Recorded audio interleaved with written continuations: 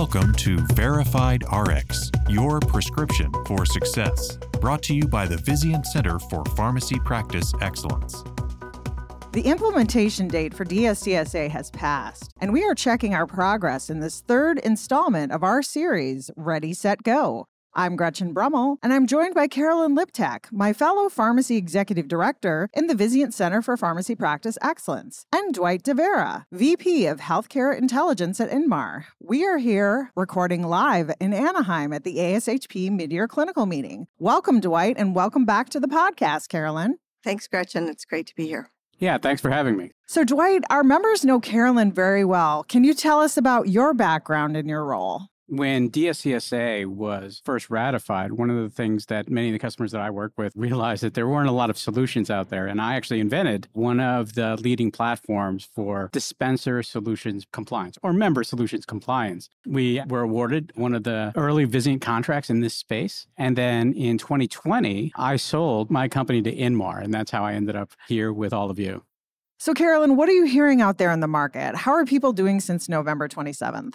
Gretchen, DSCSA is definitely off and running. Mostly what I'm hearing is that people are appreciative of the stabilization period, which provides an opportunity for everyone to test their systems and processes. Now is the time to see what is working well and what is not, and to act on those processes that are not working well. So a little extra breathing room. And Dwight, what are you seeing? Carolyn is absolutely correct. One of the things, and I'm speaking from a perspective of a solutions provider, the systems that make all of this work, is we were very confident that we would make the deadline, that we'd have an interoperable, transparent data drug supply chain in place by November 27th of this year. Even though we were confident that we were going to get it working, we were very confident it wasn't going to be working well. And the members would have been in an incredibly bad place of violating this federal regulation or treating your patients, and the only beneficiaries would really be organizations that are processing returns. So we are really excited that we get a chance to get some breathing room as an industry to really take a step back and then get things working and tested correctly. So again, really hopeful that we have some time to tighten up those processes. I know one of the things we were concerned about is folks taking that stabilization period as an opportunity to wait. Carolyn, are you seeing that? Our readiness survey that we conducted prior to the deadline indicated that about 20% of our membership was not prepared for the November 27th deadline. So that means the other 80% either had all of their processes and systems in place, or they knew that they would have those processes and systems in place with some additional tweaking. Since we're only a few weeks out from the deadline, it's maybe a little too soon to tell.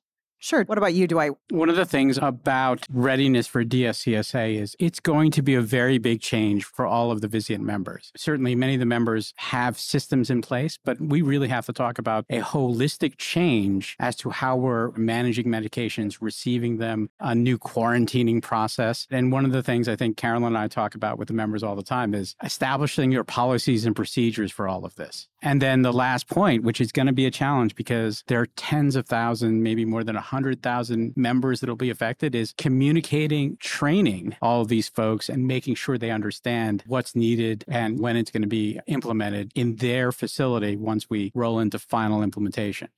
With GLNs, I know that some organizations didn't meet the deadline there. Why is that important and what has happened to them? And maybe just refresh us. We know that manufacturers and wholesale distributors are requiring GLNs for track and trace purposes. Since the deadline, all systems are moving forward. GLNs continue to be an important part of compliance. For those trading partners that did not obtain GLNs before November 27th, they really need to reach out to the trading partners that they're doing business with to work out a plan for getting those missing GLNs as soon as possible and how they're going to work with those trading partners in the meantime since they're deficient. For our members here at Vizient, they may still obtain GLNs through our GPO, but there's also the opportunity to just obtain them directly through GS1. Good to know. Thank you. And Dwight, how have you seen that process unfold? GLNs have been an interesting exercise throughout the last 12 months. And as an industry, we've been a victim of good intention. Many of the members actually relied on Vizient to be their GLN partner. Many of the members received GLNs from Vizient, didn't even know it because that's a service that Vizient provided. But then the wholesalers could issue GLNs. And then one of the things that we recently saw is that there are more than 200,000 duplicate GLNs across the nation. And that's because it has certainly been a lack of communication where Vizient may have initially issued a GLN, but then one of the wholesalers or multiple wholesalers issued another GLN for that location. And it's going to be up to the members to just decide and then communicate to everyone and saying, this is our GLN and all of our trading partners. This is the one that we're going to use throughout all of our operations. There is still a very small minority of organizations that still don't have a GLN. And that's the gap that still needs to be filled. Just to clarify, what is the issue with having duplicate GLNs for a single site?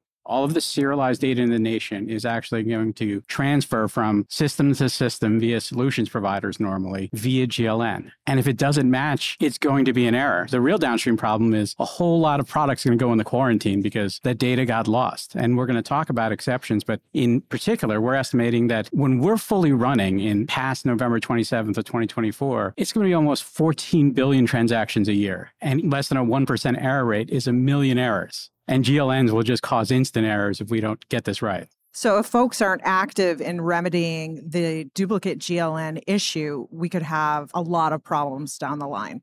Absolutely. Some additional concerns with GLNs, the duplicates, is the fact that if you obtain your GLNs directly through GS1 versus you obtain your GLNs through your GP or your wholesaler, those GLNs sit in two different buckets.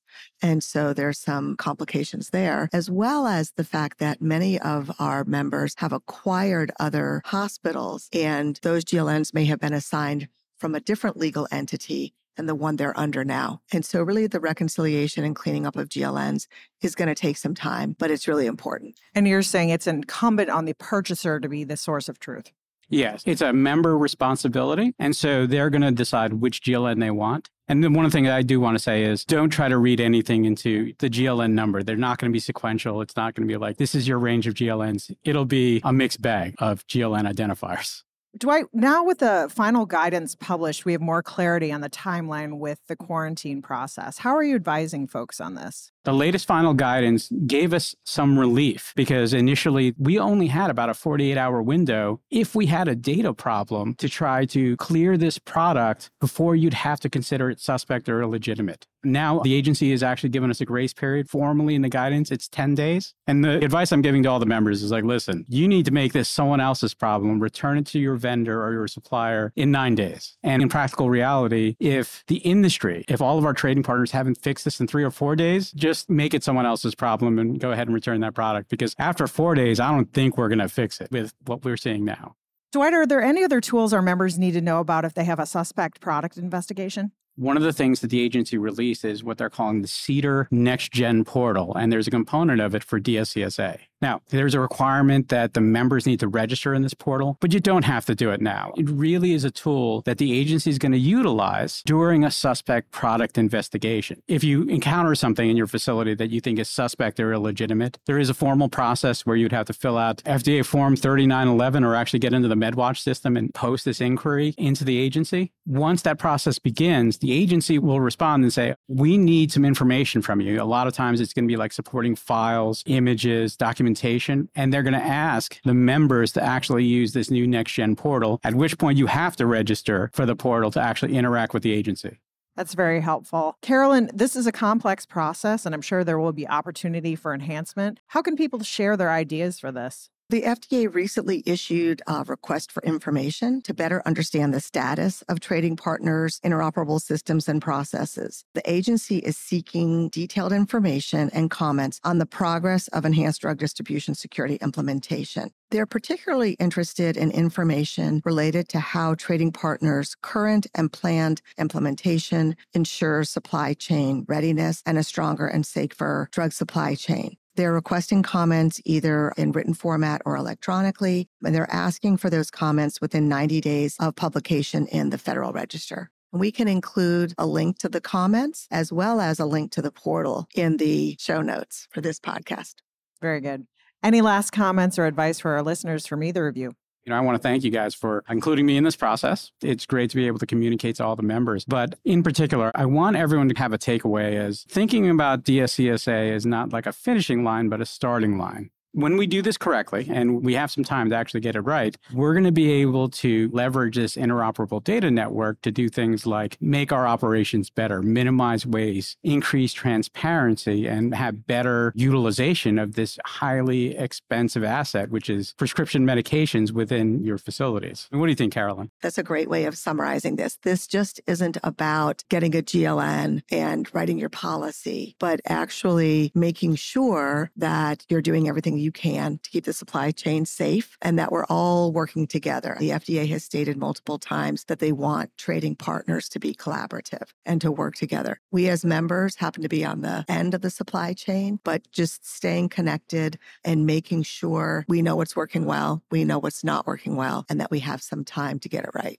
Thank you both so much for joining us today. It's been wonderful having you on to hear about this complex issue, and I appreciate your expertise. Thank you, Gretchen. Yeah, thanks, everyone. Please join us for more Verified RX podcasts. Subscribe today, like us, and send us your comments. We'd love to hear from you. Verified RX is your prescription for success and is brought to you by the Vizient Center for Pharmacy Practice Excellence. I'm Gretchen Brummel. Thanks for listening.